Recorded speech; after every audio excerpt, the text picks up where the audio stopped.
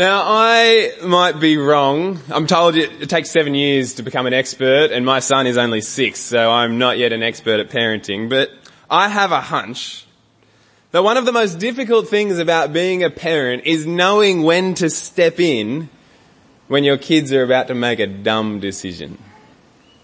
Now, when your kids are the age of my kids, it's kind of easy because, let's face it, most decisions they make are not very well thought out. And so, instinctively, you step in to stop them from hurting themselves. The other day, I witnessed one of my children climbing onto a spinny office wheelie chair to reach the top cupboard that had the permanent markers in it.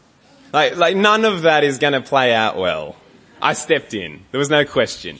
But sometimes you start to wrestle. At what point do I step in to stop my kid making a dumb decision? Or do I let them learn from their mistakes? If you've got teenagers, or if you've had teenagers in the past, you will have had to wrestle with this even more, I suspect. How much do I let them make mistakes? Friends, this morning we're reading a passage where Paul is playing the role of the parent. And he's stepping in. He is witnessing these children. He actually describes himself in this passage as a labouring mother. He is in anguish for these children of his. He's watching them make a dumb decision. And there is no question in Paul's mind. He doesn't wonder, I wonder I'll see how this plays out. No, he steps in. He sees them about to do something catastrophic. And so he's actually written this whole letter to address this really dumb decision. Now I'm assuming that Daniel has taken you through. You've seen this decision that the Galatians are making. If you haven't been here, the Galatians have basically believed the gospel. They've been trusting in Jesus, but then for whatever reason they have decided, they've been led astray to believe that they actually need to work for their salvation. They've believed this lie that to be acceptable to God, you need to trust Jesus and you need to be circumcised, the Old Testament marker of belonging to Jesus. They've allowed self-reliance into their faith. And so Paul is in anguish for them. He's labouring over them. He says he's already laboured over them once before. He laboured in calling them to faith, in introducing them to Jesus. Now he's labouring over them again. He's in anguish. But he's not going to sit on the sidelines. He's stepping in. He's pleading with them to come back. And so this morning we're going to see three sort of things that Paul says to these Galatian Christians. Three things that he wants them to know about what a Christian really is, so that he might persuade them back to faith in Christ alone. I neglected to send these 3 points to Daniel, so you don't have them on your outline, but they're fairly easy to remember. First of all, what is a Christian? Christians are redeemed slaves. Secondly, Christians are adopted children. Thirdly, Christians are heirs of God. There are three things we're going to see this morning, three things that Paul wants the Galatians to know about what it truly means to have faith. But we begin in chapter 4, where Paul's actually continuing on an argument from the previous chapter. He's made the case just at the end of chapter 3 that the true children of Abraham are not circumcised Jews, but those who have faith. He's saying, but being circumcised, that's not what makes you belong to God. No, trusting Jesus does.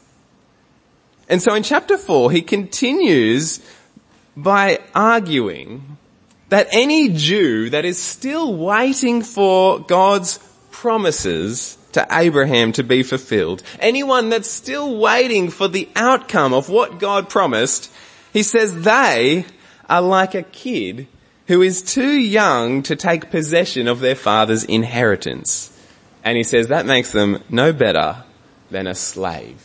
Now this is a bit tricky, it's a confusing argument, but I want you to imagine a little Prince George over there in, where do the royals live? Buckingham, Windsor Castle? I don't know, you know what I'm talking about, the royals. Little Prince George, little 9-year-old heir to the throne. He's kind of one of the most powerful and important people in the world. It's likely, if the monarchy lasts that long, that he'll become king of the British Empire. But until then, what does he have? He has a pretty privileged upbringing, but does he have freedom? I doubt it. I don't think that kid makes any choices for himself. He's surrounded by people who are advising him, who are telling him, who are instructing him. He's basically a slave. He's a very privileged slave, don't get me wrong, but he's a slave. Because every little bit of his life is controlled by someone else. Now, Paul here in Galatians is saying that Jewish descendants of Abraham who are still waiting for God to fulfill his promises are the same. They are slaves. But not just them, he says that everyone, Jew and Gentile, believer or unbeliever, everyone is a slave. And he says in verse 3 that they were slaves under the basic principles of the world in the version that was read for us, or the elemental spiritual forces of the world. Basically what he's saying is that every single person alive, every man, every woman, every child, religious or non-religious, everyone is a slave to Satan's demonic power. Now that sounds like crazy talk, doesn't it? That sounds like the beginnings of a conspiracy theory. But this is actually how the Bible talks about our sin. It is slavery to Satan. Now, if you're a Christian, you're thinking, I was never a slave to Satan. I may have done some things, but I was never a slave to Satan. No, it didn't seem like you were, did it? That's because Satan is good at deceiving us, becoming slaves to other things. He entices us with other things. And it's easy to see how that plays out when someone's a slave to something like money, or popularity, or success. Because most people live their lives in slavish pursuit of these things. Where every decision basically comes down to, can I get more money? Or will this make me more friends? Or will this gain me more success? I reckon you've seen some of this in your own life. Before I came to know Jesus, I was a slave to the approval of others. Basically, I would compromise everything if it won me more friends, if it made people think well of me. We were all at once slaves. We made something our God, something or some things. When you let that thing get in the way, when something gets in the way of you getting that thing, whether it's getting more money or getting more success or more, friends, you get angry. When you fail at getting those things, you become miserable. You may even become so desperate that you're willing to lie or cheat or steal to get that thing that you want, that thing that you are a slave to. If you remember a few years back with the Australian cricket team in the drama in South Africa, this is what happened. They were desperate to win. They were slaves to winning. They wanted the glory of being the best. And so what did it lead them to do? It led them to cheat. They were slaves. And friends, Paul says that all of us were once slaves. Slaves to Satan's power. Slaves to things that we treated like gods. We never thought we were serving Satan. But what did Satan do with these things? He made us not trust in God. We were slaves to things that we thought would make us happy, that we thought would satisfy us, that we thought would make a life. But in the end, these things just eat us alive. They consume us. They destroy us. But here's the astounding thing that Paul's saying, because Paul says here that even religious people, even people who are trying to please God by obeying his laws, even they are slaves. They've been deceived into thinking that they can earn God's favor or that they can take God's blessings by themselves, by working for them, by doing something. And so they've worked and they've worked and they've worked, trying in this endless pursuit to become pleasing or moral or righteous before God. They are slaves. Religious people are slaves. Non-religious people are slaves. You were once a slave. But here's the thing in verse 4. When the set time had fully come, at just the right time, God sent just the right person to redeem you, to purchase you out of that slavery. At exactly the moment that God had chosen from the very beginning, God sent us exactly what we needed. What did he send? He sent Jesus, born of a woman, meaning he was fully human like us, so that he could redeem humans like us. He was born under the law so that he was able to redeem people condemned by the law. And he was born God. Jesus was God. Jesus is God, which means he and only he had the authority to redeem us from slavery, to buy us back from Satan's power. You see, at just the right time, God sent just the right person to redeem you. And friends, the thing we need to see this morning is that unless Jesus came to redeem us, we would still be slaves to sin. We would still be on that endless path trying to make a life for ourselves, trying to find joy and happiness and satisfaction and meaning in life in something that is not God. And you might be still doing that today. You might be still seeking the approval of people. That's all you really want in life. As long as people think well of you, then you've made a life for yourself. Or you might be on the endless pursuit for success. You want to know that you have won, that you've achieved. Or maybe you're on the endless pursuit for money, thinking that money will be your ticket to having the life. But friends, that is slavery. We will endlessly be chasing, never getting.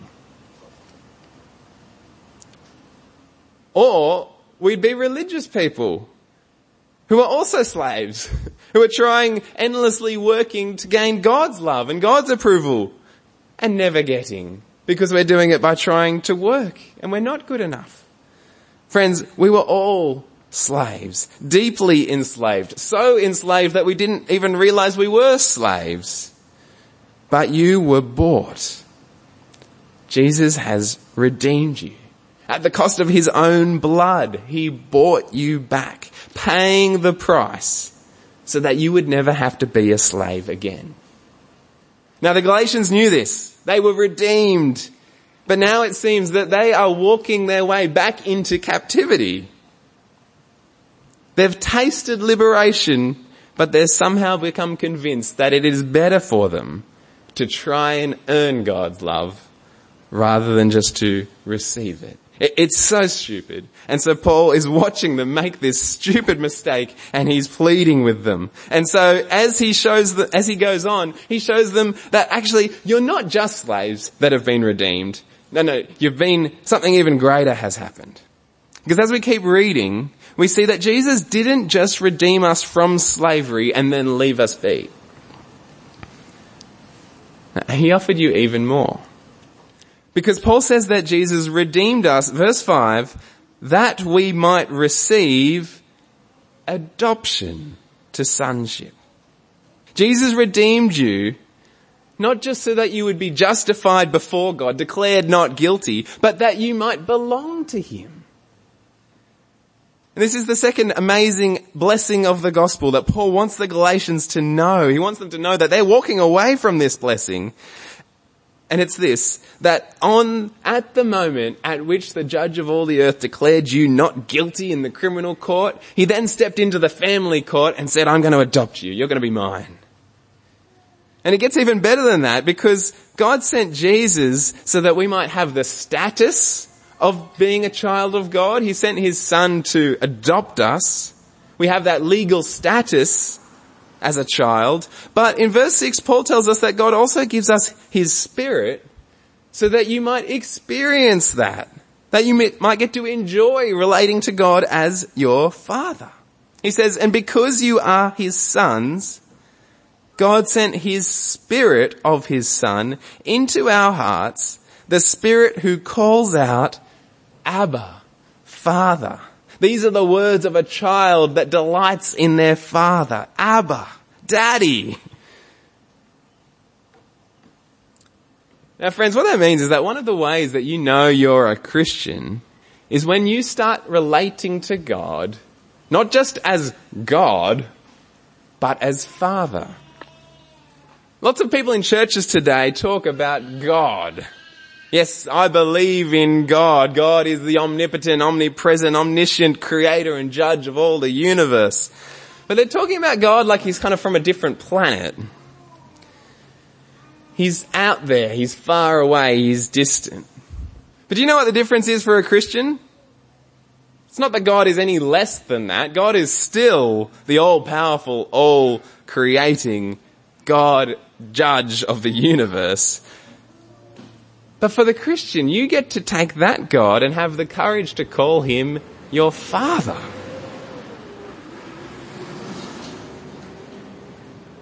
That you get to have that God as your Father. A God that you will have a relationship with. The God that you actually want to talk to. The God that you delight in listening to.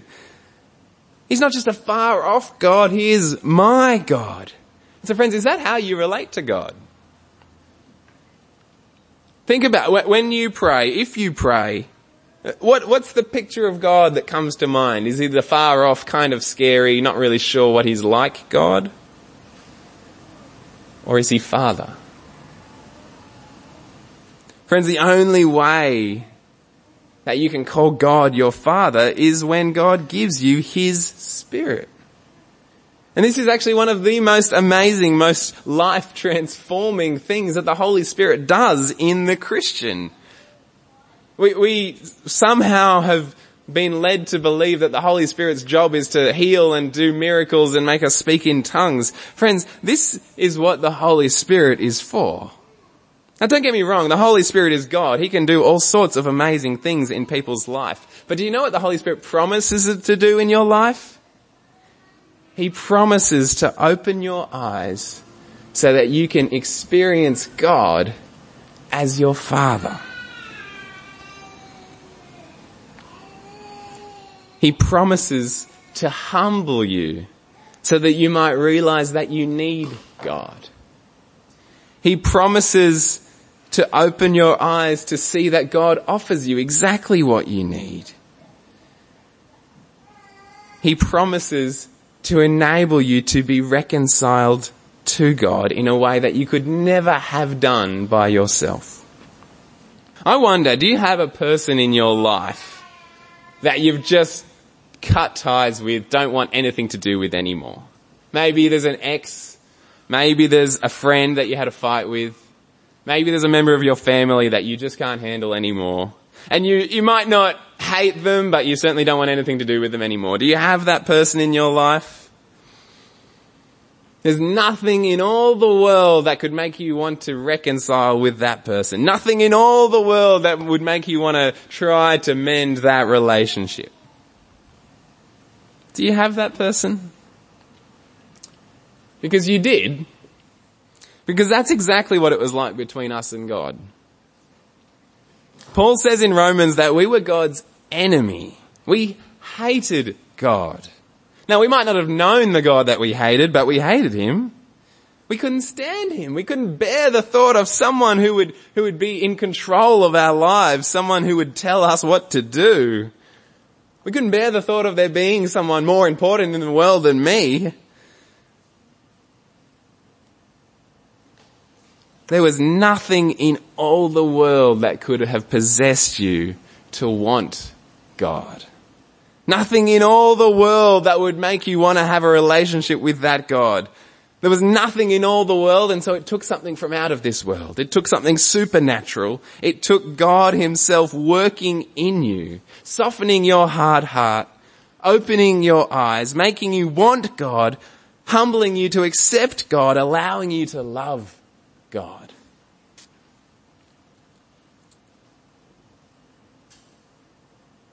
And friends, the point here is that all of this is something that we couldn't do ourselves. We couldn't redeem ourselves from slavery. We couldn't reconcile ourselves to God. We couldn't have God as our Father. All of this is something that God did for us. He redeemed us. He adopted us. He gave us his Spirit so that we might experience his fatherly love. But there's one more thing that Paul wants to show us. Is that God doesn't just make us children, he makes us full-blown heirs.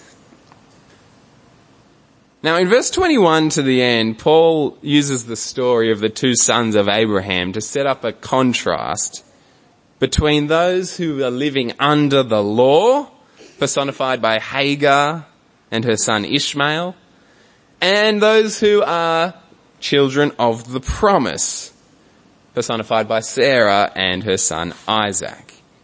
Now it's a bit of a weird thing that Paul does here. He kind of uses this story as an analogy.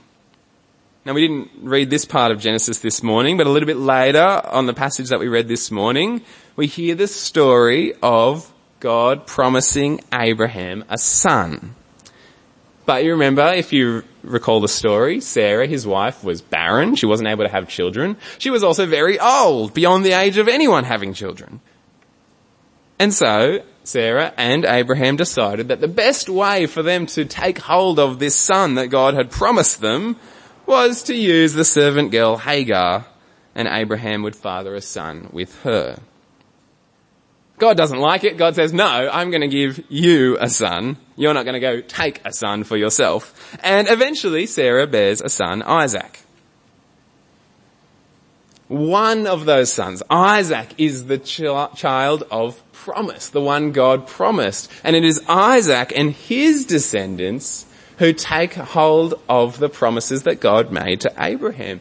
He is the one who receives the inheritance, not Ishmael. So here Paul's using this story to show that there are really only two kinds of people in the world. There are people who try to get from God, people who try to earn, who try to work, who view God as a vending machine of blessings and you just need to work out how to shove it in the right way to get the blessings to pour out. Or there are people who receive from God. Paul calls them children of the flesh or children of the promise. And only one of these children receives the inheritance that God promises. You don't get God's blessing by earning it. You don't get it by getting. You get it by receiving. And so friends, here's the point. If you've put your trust in Jesus, then you are not only a child of Abraham, a child of the promise who received all that God promised him. You are that. If you've believed in Jesus, you become a child of Abraham. You become an heir of those promises. But it's better than that because you are now a child of God. A son of God. And you receive everything that belongs to his firstborn son. Which means that everything that Jesus is entitled to, you will share in. Everything that belongs to him is yours. Now I can barely get my head around that. But here's the important bit. There's only one way that we will experience any of these blessings. Only one way that we can be children of the promise. And Paul spells it out for us in verse 30. He says, get rid of the slave woman. Get rid of that sense of self-reliance. Get rid of any thought in your head that you can earn God's blessings. That you can do something to reach out and grab God's inheritance. Kill that. Get rid of any reliance on yourself, on your upbringing, on your church attendance, on your baptism, on your day-to-day performance as a Christian. Get rid of any hint that the strength of your faith is the thing that will make the difference between you being a child of God and you not. Get rid of that. Send it away, because all of those things will only enslave you. And brothers and sisters, you are not a slave. You are free. You've been bought by the precious blood of Jesus to belong to him. You've been adopted by God through the gift of his Spirit. You've been made an heir. And friend, you are looking forward to receiving all that belongs to Jesus. Friends, there's no more important question in all the world than, do you know this gospel? Do you believe that all of this is yours through what Jesus has done? And so it's my hope, it's my prayer that you do. If you don't, I would love to talk to you after the service. Talk to someone else here. Don't leave this place with that question unanswered. Do you know this gospel? But how about we pray? Lord God, we thank you for this gospel, this good news that we have been redeemed from our slavery to sin, that we can belong to you, that we can be your adopted children, that we can relate to you as our Father, knowing that you love us, that you care for us, that you are deeply committed to us. And Lord, we thank you that we are looking forward to being your heir, that we will inherit all that belongs to Jesus, that we will have the intimacy of relationship with you that we could only dream of now. Lord, we thank you that you offer us all this, not because we're good, not because we've deserved it, not because we can earn it, but by your grace. And so Lord, I pray that you would help us be recipients of grace, that we would cling to these promises, that we would treasure them all our days, and that we would live our lives in continual thanksgiving for what you have offered us in the gospel. And we pray this all in Jesus' name. Amen.